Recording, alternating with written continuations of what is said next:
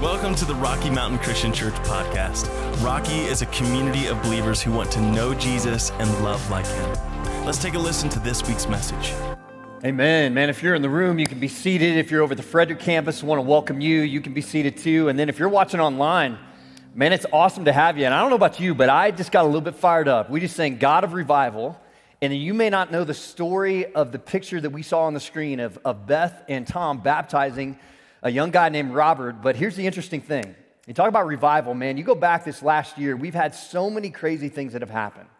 But we've had one of our largest years of people coming to Christ. That's awesome. That's worth celebrating for sure. But here's the story. Did you know that Beth had never walked inside of our church? She'd never walked inside of our church. You saw her story a few weeks ago, but she never walked inside of our church before COVID. She gets served by one of her neighbors. She starts coming to church and connecting when we reopen in August. And you just got to see Beth. We've been talking about finding our one. You just got to see Beth, who found her one, who invited that person and their family to come, who just got up there and baptized somebody else. A lady who got baptized during COVID, who ended up baptizing somebody else. That's what we're talking about. And that's exciting. And here's what I need your help with. Man, we are 2 weeks away from Easter. We have been talking about since the beginning of this year. We've said every single person at Rocky, here's our focus for this year. We're focusing, turn our focus away from the 99. Doesn't mean we don't need the 99. You need the 99. You need to be with church people and connect with church people to be supported and have relationships. But our connection is for a purpose, to go find the one. And so every single one of us, we've been challenged this year to say, who's your one? And one of the best times that you can invite your one to come to church, when they will say yes, they say that 85% of people will say yes if you just invite them to Christmas or what? Easter. Easter is 2 weeks away. So who have you been praying for? Who have you been investing in? And who are you going to invite to be with you on Easter? So all the information you want to see about our service times, we've got our regular service times on Sunday. We have services on Saturday at both campuses. Check that out. And who are you going to invite? The other thing you need to know too is that we're going to do Good Friday services, except we're going to do them online. So Good Friday will just be online. Easter will be online and in person. But that Friday night, 7 o'clock, awesome Good Friday service, just kind of a worship night with a small devotion. I think it'll be a great thing for you to check into. So can I trust you? Can we all work together? Online people, in-person people. Can we invite somebody to do Easter with us? Let's do it, all right?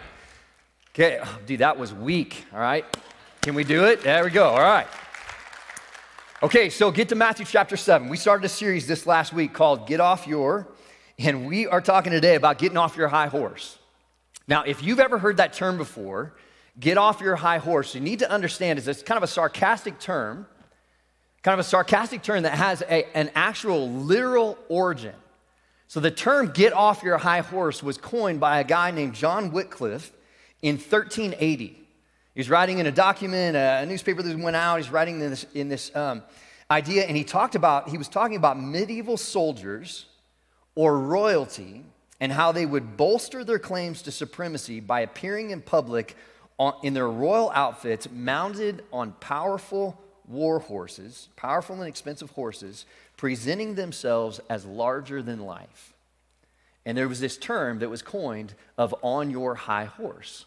And it was the idea that these royalty or these military people would ride into towns. You've seen this in movies, how they just kind of picture the scenery and picture them coming in, and the cameras are almost low looking up. You can see the horse, this huge, powerful horse bucking up in the air, and this person on top of it, and all the commoners getting back, and the leadership people, the royalty people, looking down at the common man, down their noses at them.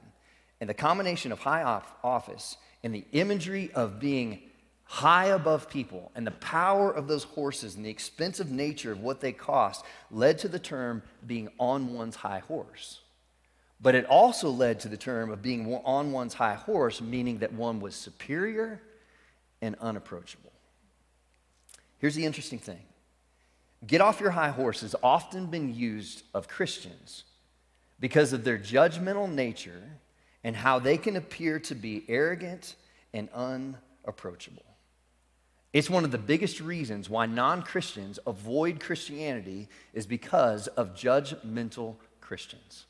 You've heard it before. Man, you've heard people say it, man, those judgmental Christians, man, I don't even want to be around them. Who do they think they are telling me what to do? Man, they've got problems in their own life. They are so judgmental. Today we're going to look at two verses, probably two of the most quoted verses in the Bible. Matthew chapter 7, starting verse 1 and 2, it says this. It says, "Do not judge others, and you will not be judged. For you will be treated as you treat others. The standard you use in judging is a standard by which you will be judged." Now, most of you have that memorized, but you don't have the New Living Translation or the NIV translation memorized. What you have is you have the old King James Version that says what? Judge not, lest you be judged, right? And you hear people say that, and it's usually a little sarcastic. And the interesting thing is I said that's one of the most quoted verses in the Bible. It's probably quoted more by non-Christians than actually by Christians. By non-Christians who look at Christians and say, come on, get off my back. Who are you to judge me? Judge not, lest you be judged. And what they're saying is, man, I can do anything I want in my life as long as what I'm doing is not hurting anybody. It doesn't matter what I believe. It doesn't matter what I say. It doesn't matter what I do. You have no right to judge me. Judge not, lest you be judged. And here's the big question. Is that what Jesus meant? Sermon on the Mount, greatest sermon that Jesus ever preached, is the one sermon we have recorded all the way through where Jesus tackles all kinds of different subjects. Actually, we think he tackles all kinds of different subjects. There's one thread that seems to lean all the way through. And when Jesus says, judge not, lest you be judged, is he actually saying there is no circumstance in your life where you can actually judge someone else? Do not judge, or you too will be judged. If that's true, here's what that means. No teacher has the right to judge a project or a paper, whether it's an A, a B, a C, a D, or an F. That means no coach has the right to decide which player should start and which player should sit. That means no judge has the right, or jury has the right to judge guilty or innocent. You see how this gets a little complicated here, right? I mean, is that what Jesus is actually saying? He's saying you can never judge, or is he saying, no, you can actually discern what's right or wrong? You see, that also means that no officer has a right to judge my driving, which my wife would love if that was true. No one has a right to say which religion is right or wrong. Is that exactly what Jesus was saying? You see, no, I said there were a lot of subjects that Jesus covered in Matthew 5, 6, and 7, which is the Sermon on the Mount. But there seems to be a thread that goes all the way through. And to understand what Jesus is saying, you have to understand the context, which means you have to go back out of chapter 7, which is the last chapter in the Sermon on the Mount, and go to the previous chapters to actually see what the context is. And here's what happens in chapter 6. It's interesting. In chapter 6, verse 2, verse 5, and verse 16, Jesus gives the context. He says, here's what we're really talking about. And here's what he says. In verse 2, he says, when you give to someone in need, is he talking about generosity and giving? Somewhat, but not really. When you give to someone in need, don't do as the hypocrites do. Underline that word, important. Don't do as the hypocrites do, blowing trumpets in the synagogues and streets to call attention to their acts of charity. I tell you the truth, they've received the reward in full. Matthew 6, verse 5. When you pray, is he talking about praying? Was he talking about generosity? Is he talking about praying? Well, yes. But he's talking about something deeper. When you pray, don't be like the what? The hypocrites, right? Don't be like the hypocrites who love to pray publicly on the street corners in the synagogues where everyone can see them. I tell you the truth, that is all the reward they will ever get. Verse 16. And when you fast, generosity, praying, fasting. Is that what we're talking about here? Yes, we're talking about those things, but with an underlying foundation of, and when you fast, don't make it obvious as the hypocrites do. For they try to look miserable and disheveled so people will admire them for their fasting. I tell you the truth, that is the only reward they will actually get. You see, what Jesus was doing is he was preaching to a crowd like this. Crowds of hundreds, thousands of people that he is preaching to, and he's saying, when you pray, when you fast, when you give, don't be like the hypocrites. And there's this group of people over here that are the Pharisees, the teachers of the law, the most judgmental people you're going to find, always judging the religious people, looking down on the common man on their high horse. Jesus was speaking to the crowd, but he was really speaking to the Pharisees. He was telling this group of people, don't be like that group of people, because you can't stand this group of people. Jesus was really speaking more about hypocrisy than he was judgment. See, Jesus isn't telling us not to judge. What he's saying is don't do it hypocritically. He goes on in verses 3-5, and he says this. He says, and why worry about the speck in your friend's eye when you have a log in your own? How can you think of saying to your friend, let me help you get rid of that speck in your eye, when you can't see past the log in your own eye? Hypocrite. There it is. First, get rid of the log in your own eye, then you will see well enough to deal with the speck in your friend's eye. You see, the bigger issue in the passage is not being judgmental. The bigger issue in the passage is hypocrisy. He's saying, don't tear apart other people's little acts when you got all kinds of big things wrong in your own life. Don't judge hypocritically. So what Jesus is saying is, it's not wrong to judge. You just have to do it correctly, because judging actually leads us to become better, or correcting or encouraging or coaching or mentoring. It actually leads us to become better, right? He says when we judge hypocritically, we miss the mark and we actually turn people away. So Jesus is saying, here, let me educate you. Let me help you on how we come down off our high horse and be with people. Be with people as Jesus was with people. I'm going to give you three things. Three things that are not actually with this passage. We're actually going to interpret some scripture. Do not judge, lest you too be judged, with some other scripture in the Bible. John chapter 7, verse 24, Jesus gives the first thing about how we should judge correctly. And he says this, he says, look beneath the surface so you can judge correctly. And I love that. Look beneath the surface so you can judge correctly. That's in the New Living Translation. In the NIV, it actually says this. It says, stop judging by mere appearances. See, what Jesus is saying is when we judge, he says, if you're going to do it correctly, do not be superficial. And I think we all do this. We all do this without even realizing it. I was at a basketball game the other day, and I didn't realize I was doing this. So it's the state playoffs. My daughter's team was a good team. They were the number 8th ranked team in the state, and they were playing another pretty good team that they were supposed to beat. So we were walking into our home gym with other people coming in. It's obviously COVID rules, and you can't have all the people in the stands, but you are able to have the parents of our team and the parents of their team. Now, here's the problem. Usually we have like a visitor section, and they can go do whatever they want over there, and then we got like a home section where we parents sit and the students sit and all of that. Well, because of COVID, they've got this one side where we're all interspersed together. So 2 rows up from me, I've got this dad and his wife from the other team, and they're cheering hard, and they start off, and they come out of the gate, and they are loving it because they're kicking our rear in the first quarter. We just did not come out to play, and then second quarter starts, and our team starts coming back. And we start hitting threes, and we start putting the press on, we start playing good defense. We come back, and we go ahead, and our fans are like drooling at the mouth. I mean, they're like freaking out. And it's not just the dads, it's like some of the moms are just freaking out and loving it. And it is driving this guy nuts. He is surrounded by our fans. And he turns around and looks at one of our moms, and he gives this snarky comment. And she's a friend of mine. And so I look at him like, what is he doing? And all of a sudden, we locked eyes. And have you seen that cell phone commercial that's on right now? Where the guy walks into the cell phone office and he's like, I want your best 5G network. And the other guy walks in and he's like, no, I want your best 5G network. And the Western music comes and it's like they're ready to draw. That is exactly what happened. Like the game stopped, the Western music came on, the two of us stood up and we're like, no, it didn't actually happen, but we did the stare down thing. Right? I start staring him down. I just like lock eyes. And what do you do as a guy? Do you actually look away? No, you can't look away, right? And so he's staring me down and I'm staring him down and I'm thinking inside, this is really stupid. Where's this going to go? But I can't look away.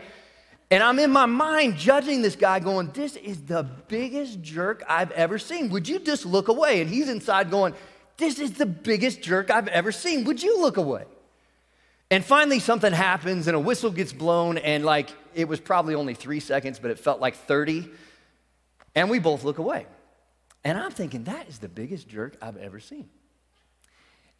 And during halftime, Halftime, we go out and we're up by about 10, and my daughter had a great second period, and he turns around to my wife and looks at my wife, who he's kind of stared at our group of friends, and we had the stare down. He looks at my wife and he turns around and he goes, "Is number 3 your kid?" He's like, "Man, you parents just need to be so proud. She's a phenomenal basketball player. Man, would you just tell her that I love watching her?" And I'm going, "Oh, crud. He's a good guy. Dang it." How many times do we do that? Like, we make snap judgments on first impressions, right? We make snap judgments on people on first impressions. Here's the problems. Here's the problem. We make assumptions on first impressions and little judgments. Here's the thing. Small judgments ultimately lead to larger judgments. Like, when we get into a habit where we're constantly making superficial judgments on people, small little judgments like that, we walked away from that game, it was no big deal. But here's what happens. When you get into the pattern of doing that, small judgments lead to large judgments, which actually hurt people. You see, it's hurtful when we judge people without knowing the truth, without knowing who they really are under the surface. What does it say? Jesus says, get under the surface so that you might judge correctly. See, when you judge superficially, you have a tendency to make assumptions. And we've all heard the saying that says, assumptions make a out of you. Makes a out of who? Not the other person, but out of us. And if assumptions can make that out of us, then we need to, if we're going to judge correctly, we need to slow down and look underneath the surface. Instead of assuming, we need to be understanding. We've got a saying around our house that I've been pretty open that over the last couple of years, my wife and I have gone through some counseling, and man, has led to such a better relationship and deeper relationship. But it really came down to one of this kind of issue. Because I'll be honest, there were so many times I make snap judgments about things and not actually understand where she was coming from. And there were times where she'd make snap judgments about me and not understanding where I was coming from. And our counselor said, well, the first thing he said to us was, guys, you need to fight for understanding, which means you need to seek to understand before you seek to be what? Understood. Man, you want to change any relationship. You want to change your marriage. You want to change your relationship with your kids. You want to change your relationship with your coworkers. You want to change. There is one simple question that you should ask. And that question is this: help me understand. Help me understand why you felt that way. Help me understand why you reacted that way. Help me understand why you got so angry at me. Help me understand why what I did hurt you so badly. Help me understand why you didn't react the way I thought you were going to react. Help me understand why you're quiet. Help me understand. Instead of making snap judgments that lead to things that shouldn't be said, that lead to disconnection, what if we were to simply seek to understand instead of assume? What if those moments where we're like, man, that person is, man, they're on their high horse, they're so arrogant. What if we were able to approach that person, get to know that person, ask a few questions, and actually understand? It's interesting, I was reading a book that is called Barking at the Choir, and it's by Gregory Boyle, and Gregory Boyle talked about this idea of how we categorize people into good and bad. And we take people and we actually demonize them for things that they do. And he talked about this idea, and he talked about how he has been a part of 47 trials. So Gregory Boyle is a priest that lives in LA who has the largest gang rehabilitation clinic and network in the world. It's amazing what they do. It's phenomenal books, Barking at the Choir. And he tells this story about how he has been a part of 47 different capital punishment cases. And he's always called. He said he's always called up to sit on the stand, and he sits there, and it's always the same thing. He said the prosecuting attorney will come up, and he would tell the story of what these people did right in front of Gregory Boyle. He says, Gregory Boyle, he says, Mr. Boyle, you're a priest. Like, isn't it despicable of what these people did? I mean, some of them are murderers, some of them are this or that. Or he says, isn't this just despicable? And he says it's always the same story. And they put these people out to be monsters, and they say, what kind of monster, what kind of evil person do you have to be to do that? And Gregory Boyle says he always responds with the same thing. He says, man, how much hurt do you have to experience in life to do something? What did somebody else have to do to that person to cause them to do that?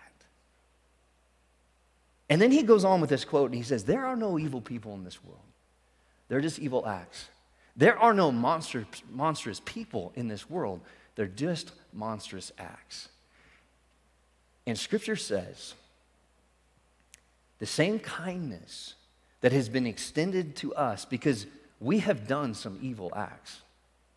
We have done some monstrous acts.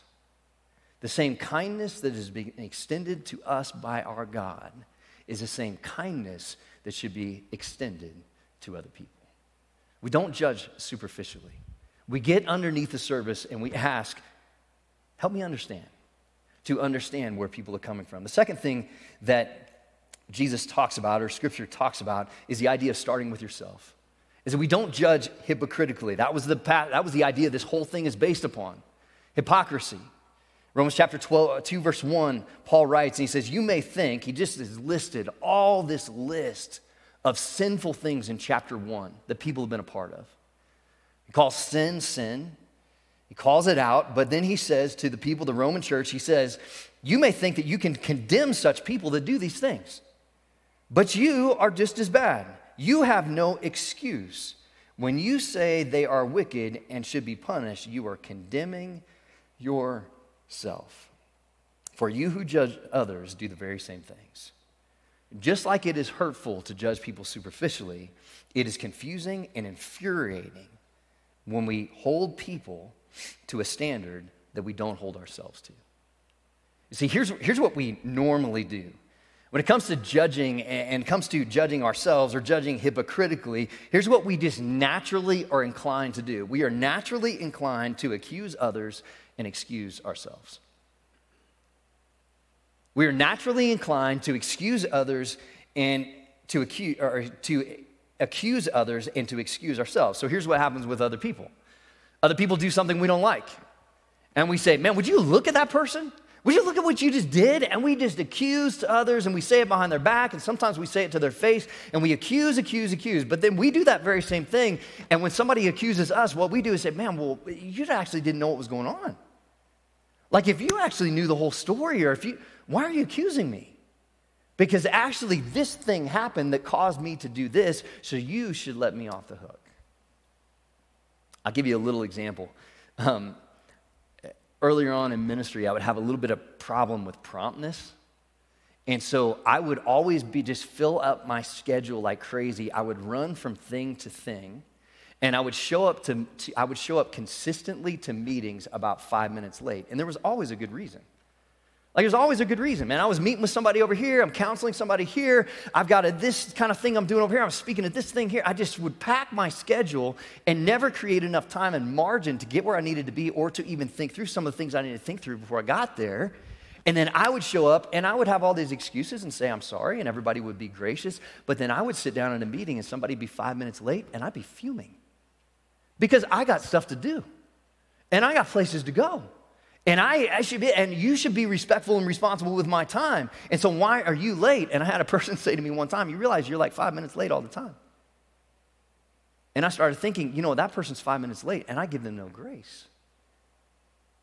And so I'm still mad at people who are 5 minutes late, but I just make sure I show up on time. No, not actually. You see, what we do is we have a tendency to judge hypocritically, and what we do is we accuse others and we excuse ourselves.